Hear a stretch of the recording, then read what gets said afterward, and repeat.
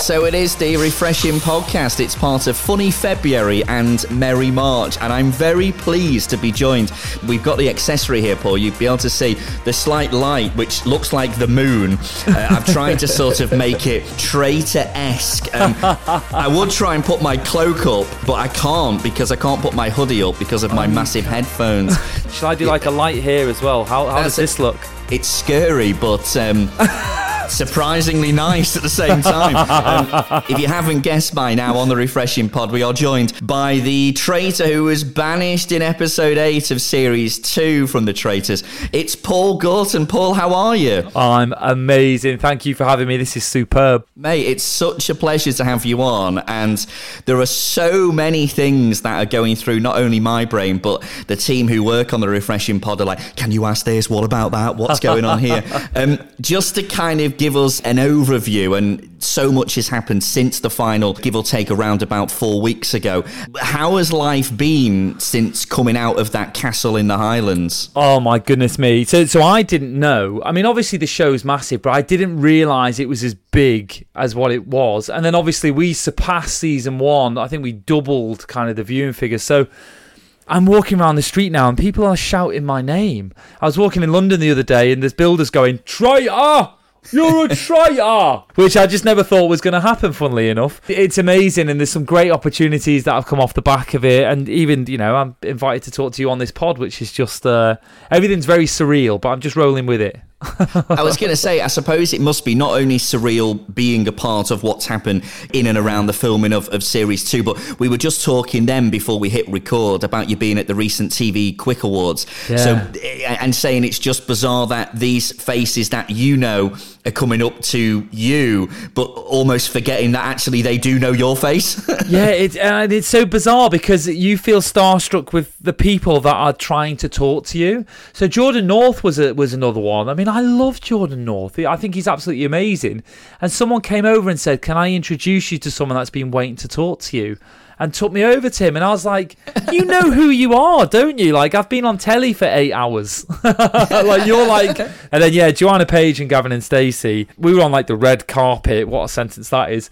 And the next minute I heard, "Oh my God, it's Paul from the Traitors." That's a terrible impression. Edit that out. I was going to say, I didn't know she was from Bristol. Yeah, so she shouted me and said that she's a big fan of the show and wanted a picture. She asked, "Can I have a picture with you?" Very bizarre. It is a little bit strange. There's a slight connection with the Jordan North element because he used to work on a radio station called Rock FM in Preston, which I was on. Oh. And he used to listen to me, and we had a big reunion. And it's very strange when you're like, this amazing bloke from Radio 1 is going, "I remember when you did this thing back in the day." And I'm like, "Oh, yeah." But it is lovely and surreal. And to just be a part of that crew is amazing. Oh, my gosh. You're a Rock FM guy. I'm from St. Helens originally. So, yeah, I know. We were close. We know that Paul is a very big Liverpool fan. I was going to say this to the end, but I'm going to drop it straight in now. Klopp, traitor or faithful? Are you gutted that he's going? Do you know what? He's a faithful, and I think he knew that it was his time. You could kind of see the wear in his face, like in the last couple of interviews. You can see that maybe at this point that he's done, and it's his time, and he wants to move on. And I think what a beautiful moment if Klopp goes and Xavi Alonso comes in and just picks up the helm, brings in some fresh blood, then I think that's a perfect ending for him. These people, they can't stay forever. They've got to go at some point. And I think Pep's probably only got a year left at City, so we're going to see a big resurgence in the Premier League when some of these managers go. And then Arteta will be the old man at some point. It'd be interesting to see what the next year brings. There was an amazing stat doing the rounds that apparently Roy Hodgson is older than the Bernabeu. I don't know how true that is, but if it is, then that's there's one old dinosaur still knocking around. Oh, well, Roy, we love Roy. It's funny, actually, that Klopp's coming out of there and Roy's still kicking around, isn't he? But we should say at time of recording. He might go back to Liverpool, mate. You never know. Full circle. Let's not go too far. Yeah, I'll move on. Well, Paul, just saying about the Traitors now, you do kind of a regular guest on the Chatterbix podcast, and yeah. I'm not precious at all. I don't mind promoting anything and everything, so other podcasts are fine. But the guys who are on there, they were sort of giving you the nudge to kind of say, do you know what? You might be all right on the Traitors. Was that the final push you needed to go, sorry, I'll put the application in? Well, I'd heard of the Traitors, but I'd never watched it. I didn't even know it was a thing. It was a big thing. I didn't know what it was about. It just so happened that Maddie from season 1 was on the episode before me. So when I'm chatting to them, David Earl said this great line where he was like, we were joking because I love dragging a story out. And I don't even know if you've actually been on Deal or No Deal. This could all be one big lie type of thing. And from then they just went, oh my God, you should go on the Traitors. Like, you'd be amazing on there. And my God, that turned into it was a snowball that turned into an avalanche, wasn't it? Because unbelievable. I watched it, falling in love with it, applied, just out of the blue. Nothing's going to happen, but how funny would that be if I applied?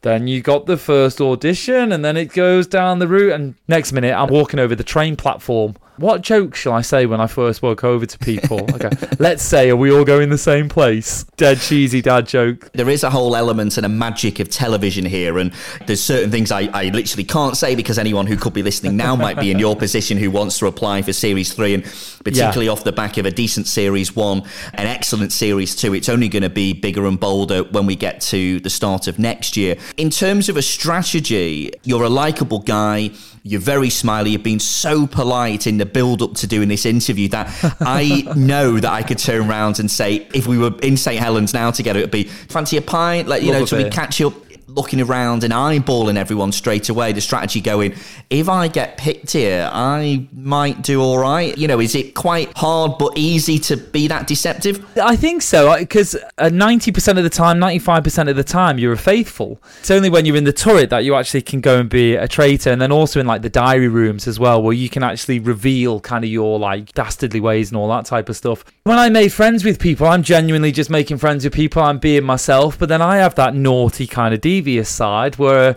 in normal life you're not allowed to let out the cage, but in the Traitors it's actually you have to. You're encouraged to do it. You've got Claudia saying it's a traitor vow, will you lie and manipulate and do what it takes? And I was like, God, yeah, I've been dying to do something like this. So my strategy going in was to kind of like, I don't know, be the popular one, win everyone's trust, win everyone's friendship, get on with everyone.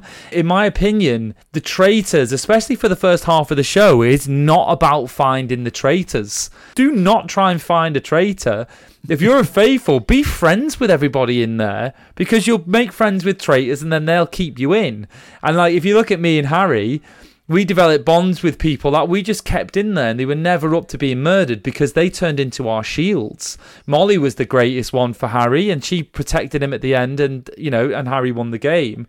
I had people like Charlotte and Ross and other people that were around the table that were defending me, and Harry, until he decided not to.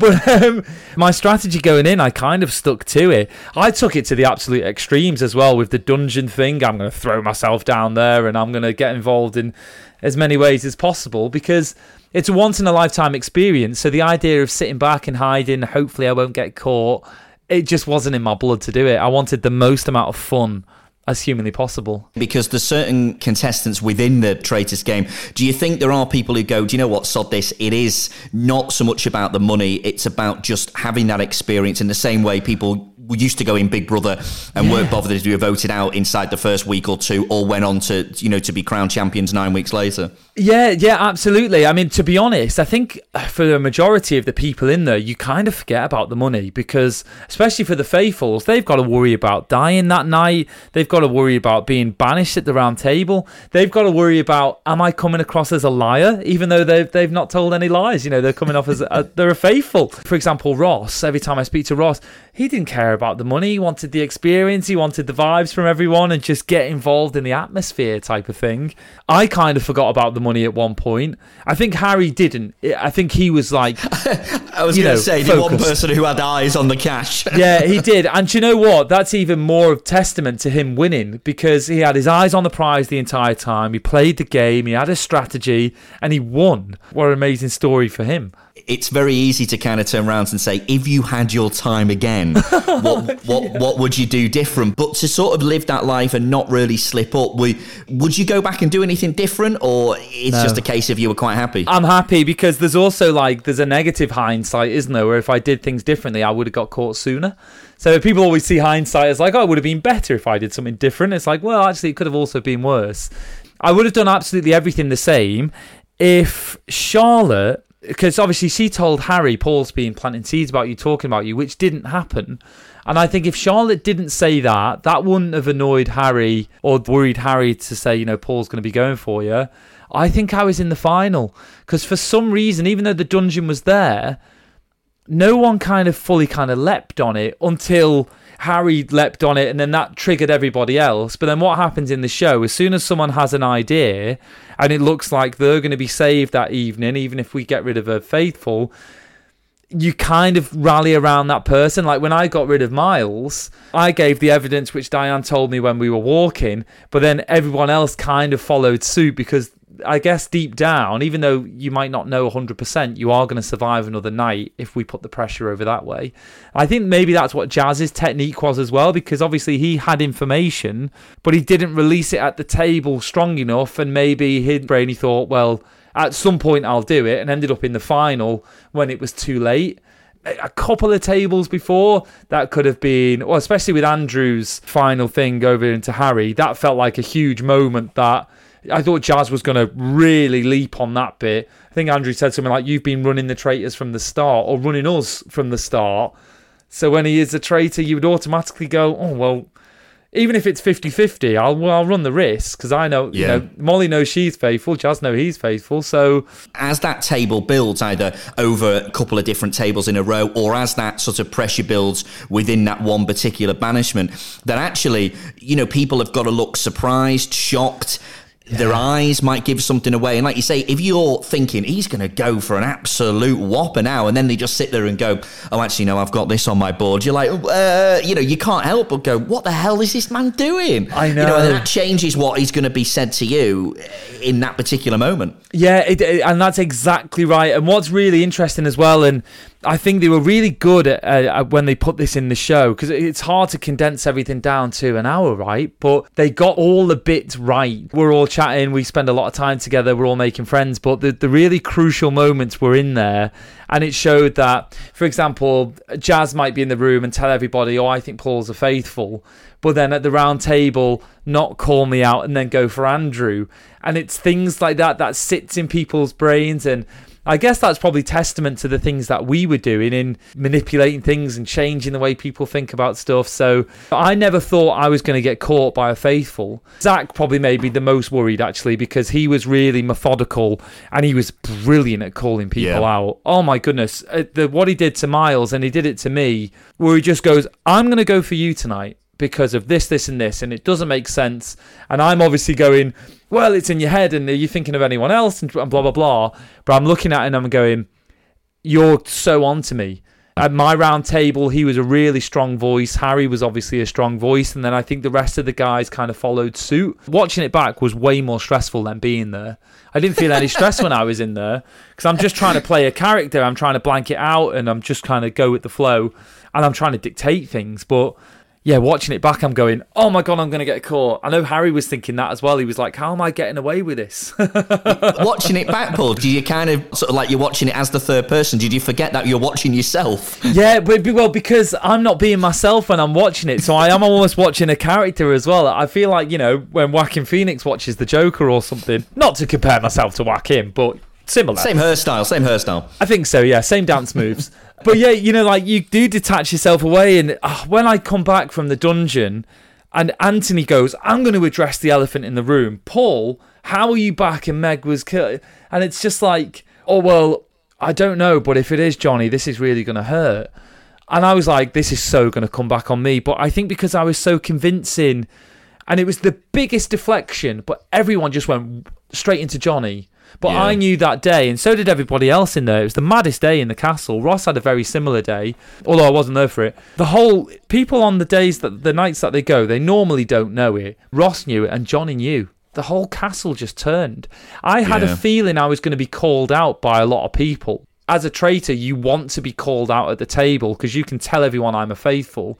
Wilf did it in season 1. I did it in season 2. I think a couple of the guys were called out. Ash did it at the first time. So you do have an opportunity to pitch why you're a faithful. And I think I did it successfully a few times. Harry didn't really need to do it until right in the end with Jazz. and he did well. He deflected it away and carried on. So it is a good thing to be called out. It's actually a bad thing to be not called out. There was a bit of it where when I was watching it with Melissa, my wife, I was like, when you were sort of crying and sort of saying, you'd like to go home to your wife and kids, I was like, this man hasn't got a wife, he hasn't got a child, this is annoying me.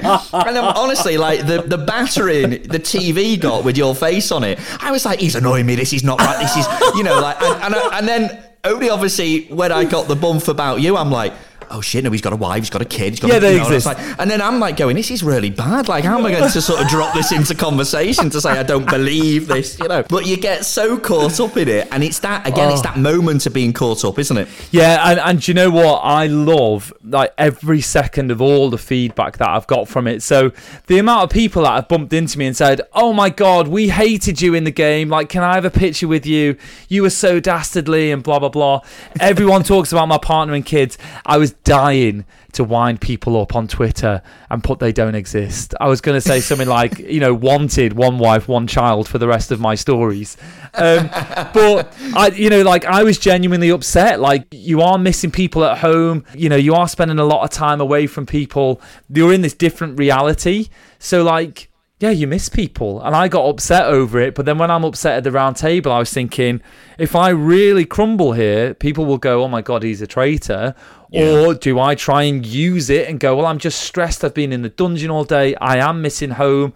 And my whole rhetoric was, I'm going to be killed tonight. So I convinced myself that I was going to be killed. So then I'm going, well, I am going to see my family at least, and I really miss them. So that's why I'm emotional. There's a million stories going through your head, and you pitch it to everybody, and people buy it. And then the next day, I got no votes that night. And the next night, I got no votes. And I'm thinking, oh my God, I've got away with this. Yeah. And then we did the poison chalice, and then we're going on and so forth. So it is all genuine, I promise. Trust me. Caveat. Yes, anyway, moving on. Yeah.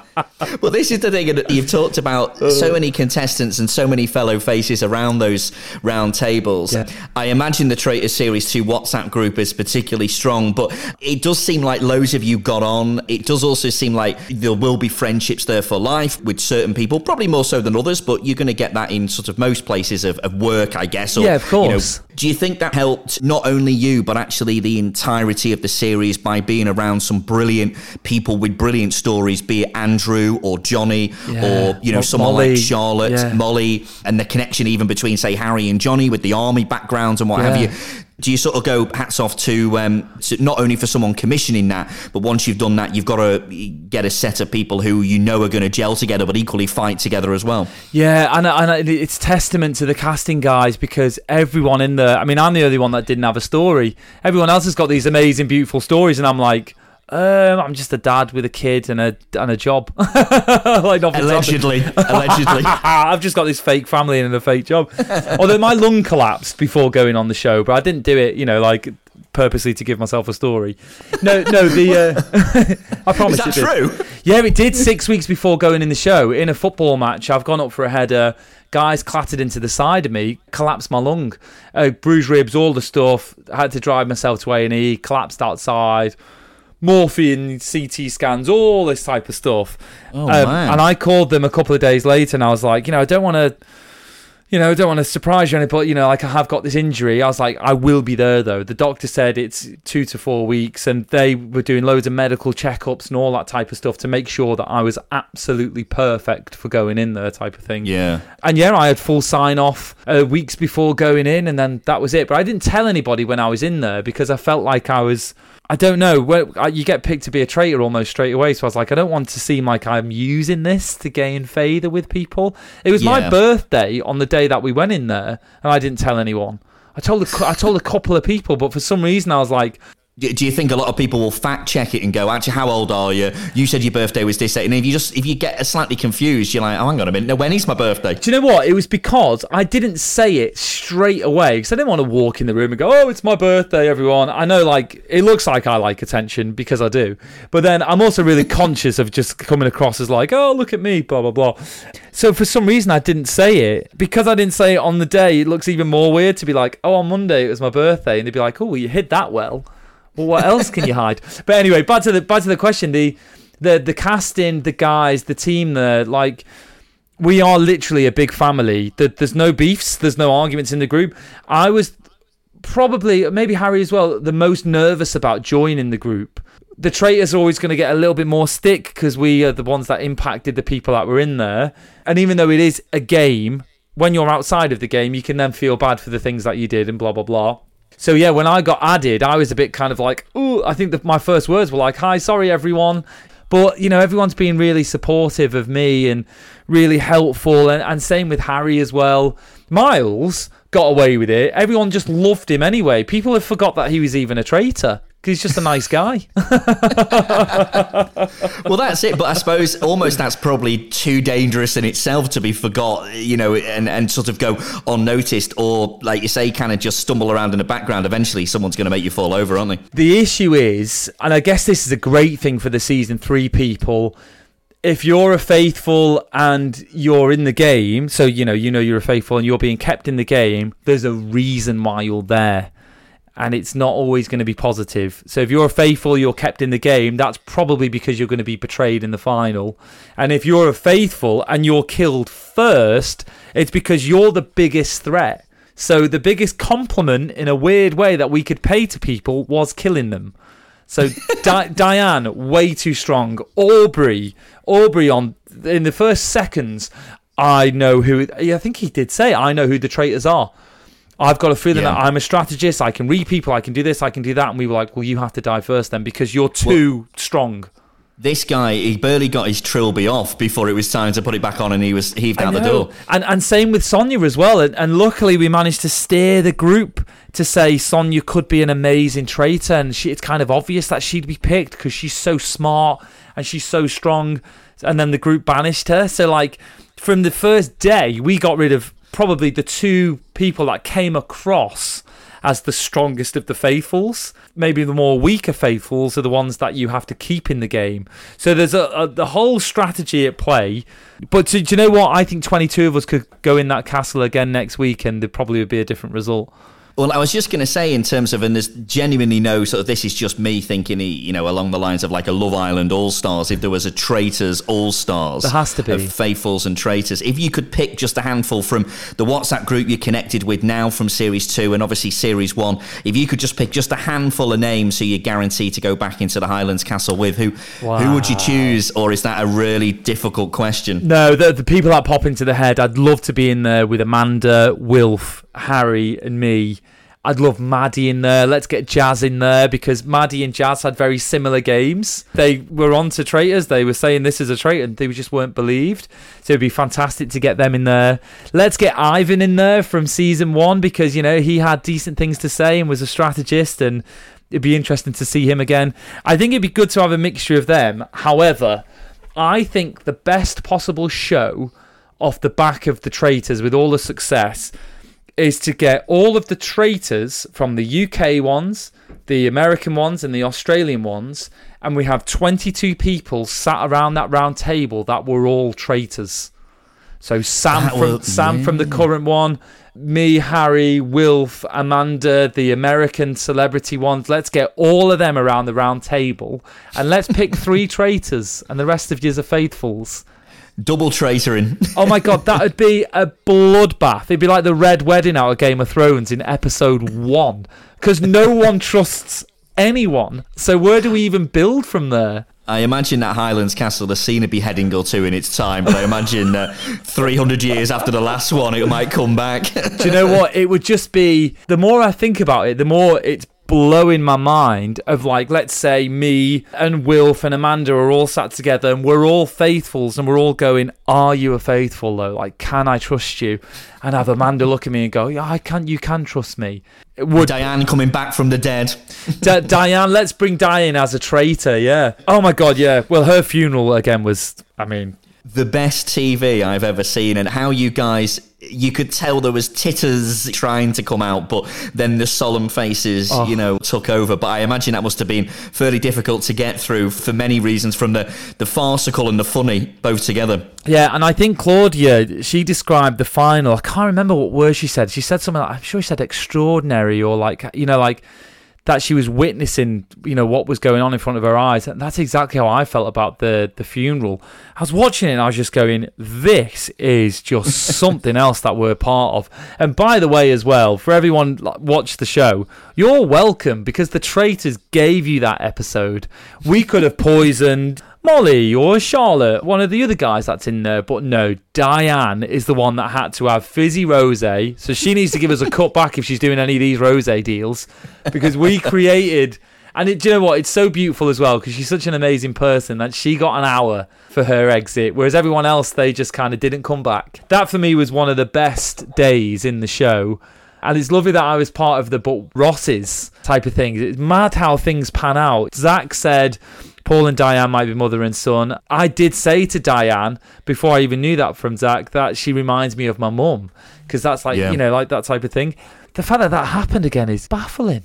To have someone like that, to have Ross seeing his mum's funeral, you just think, this is just... it borderlines on being like, is this okay, or are we actually now just in such a place that the entirety of the UK are just not bothered about what's going to happen next? Yeah, and do you know what? I think that's testament to the guys that decided we're going to do a poison chalice and a live funeral with horses and choirs and all that type of stuff. What was really solid was all of us were in the game. So, there wasn't too many people that... I don't think anybody crossed the line. I think even Ross and Diane, they must have felt bizarre at the time, but I think Ross, that gave him some fire. And then obviously he was picked to be a traitor, and then Harry did we had to get rid of her. And it was such a big moment. Ross just kind of fucked it up really, didn't it? It was like, come on, you've had a bit of time. And the amount of, there was a load of in-betweeners kind of memes doing around going, what a waste of time. And you're like, okay, we've all waited for something and it's over in an hour, and it didn't go the way anyone thought it would. He was set up, wasn't he, to be that. He should have gone the next day and just gone, Harry. It's definitely, all good. But at the end of the day, he went for Andrew, and then Andrew did the elusive comment, and then Ross is gone. Just in terms of Harry as being a winner, I know you two get on. There's a brilliant photo of you when you're literally jumping on his back, almost kind of trying to leapfrog him. I take it, you still get on, you still keep in contact. And did you think he was a worthy winner? Oh my God, yeah. Me and Harry, we chat almost daily and have done since coming out. He's a lovely lad. But you know what? He's an incredible mate. There's a funny story where... I said to him, we're like brothers, me and you, that type of thing. And he said, we're more like uncle and nephew, because I'm 14 years older than him, which hurts me. Like a compliment in disguise, isn't it, really? Oh, yeah. Were you still saying we're related, but, there's just a bigger age gap. So I say, yeah, you're like my granddad. I'd love to do more projects with him, because I think we have a good chemistry, and we were dastardly. I mean, we were trending at one point. That's how much we were shaking up the country. Like some kind of election. Yeah, we were, yeah. Go into politics, Paul. You guys all fit right in. And it kind of bids the question, Paul, what is next? What is, of course, using this to kind of look at something else, but does it give you kind of the confidence and now the connections to maybe try your hand at something else, be it standing up on stage, trying your hand at, be it presenting or doing a bit of stand-up? What way do you reckon this is going to go further down the line? Yeah, I think presenting I'd absolutely love, whether it's, on telly, all the morning shows that I've done so far, I've fallen in love with. I think they're absolutely incredible. I'd love to maybe make like a documentary, loads of things go through my head, but there is an exposure now. I've got an agent. I mean, I didn't think that'd be a sentence I'd ever say in my life, but there's a guy going out looking for work for me.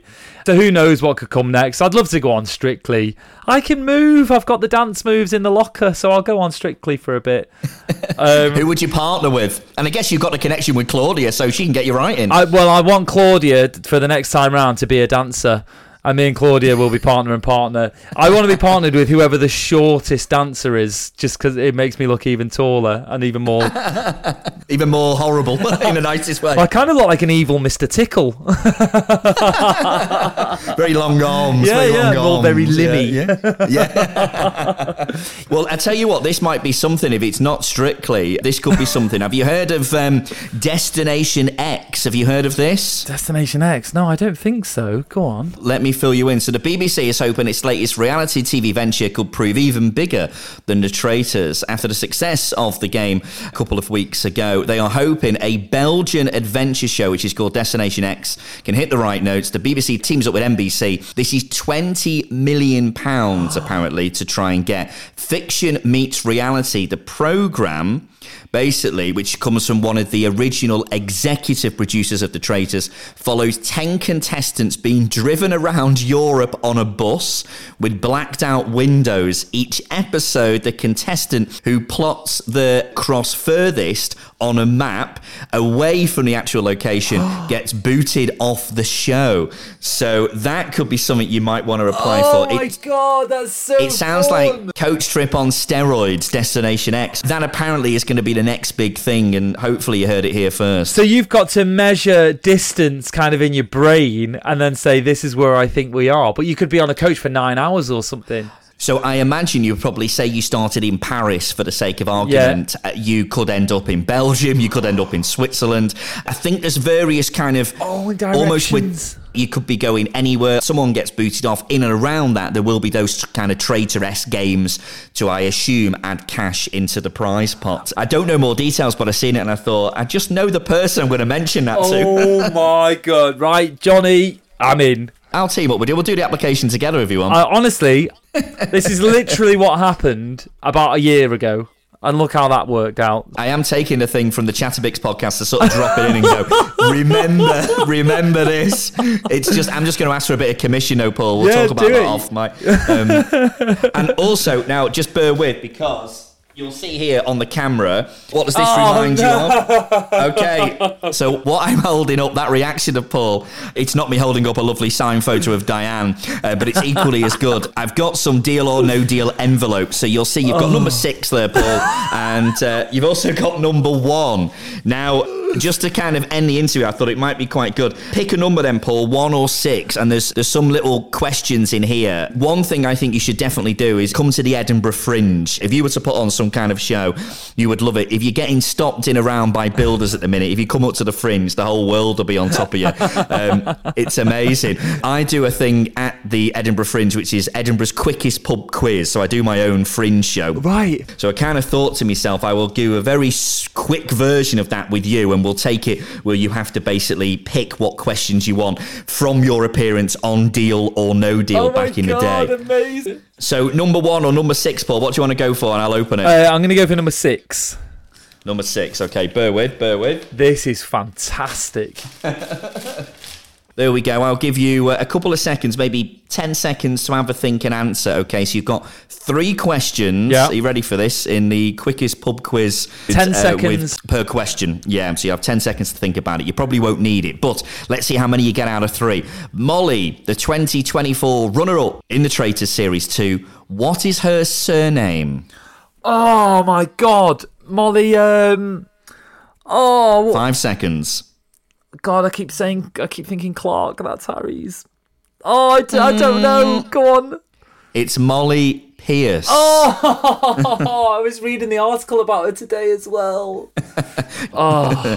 Question 2. Jurgen Klopp had LFC finish on what position in his first season in charge? So this takes you back to the 2015-2016 season. It is multiple choice.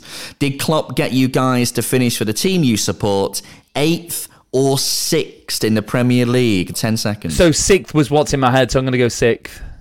It's 8th. No! Oh my God, worst Liverpool fan ever. Is that where we were? 8th? Bloody hell, he's turned us around, hasn't he? He has turned it around, absolutely. Yeah, question 3. So you need to really get this one right just to save face. If not, you will be banished straight away from this interview. How old, and there's no guess on this, but how old is the excellent presenter? And fair play to someone like Claudia Winkleman, because she really come into her own. She's a brilliant presenter. But how old is Claudia Winkleman? 10 seconds. Claudia is 52. It's correct! Yes! Oh my God, that was genuinely a guess. Genuinely was, because the answer, there's no way Paul's seen that. Arguably the hardest question out of 3. You got it right. I should have said 30s though, shouldn't I? Yeah, she does look. It's the Fringe what keeps her young. Yeah. You don't look your age, Claudia. Maybe I've just read somewhere that you are 52. Well, mate, it's been such a pleasure chatting. I wish you all the very best. For anything to do with Paul, check out his Instagram. It's at Paul Gorton. So there we go. Paul Gorton on Instagram. Yeah. The Chatterbix podcast as well. It's at Chatabix. So Chatabix. Chatterbix, where Paul makes a couple of appearances from previous stuff before Series 2 of the Traitors, and obviously since. And it'll be all over the case if you want to see what he's up to. Off mic, I imagine there's all kinds I can ask you, but hopefully you've enjoyed what I'm allowed to ask you on mic. Yeah, call me in a sec. I'll give you all the gossip. Yeah, exactly. Yeah, stay on. Yeah, if just everyone else can leave, that'd be great, guys. Everyone else can leave. Perfect. I wish you all the best with what happens post Traitors. If anyone hasn't watched it and stumbled across this interview, please go back on iPlayer. Yeah. Because you will not be disappointed, including Series 1 as well. It's amazing. Yeah. And get applying for Destination X. That's what you need to do. Yeah. I'm absolutely going to go and do that now.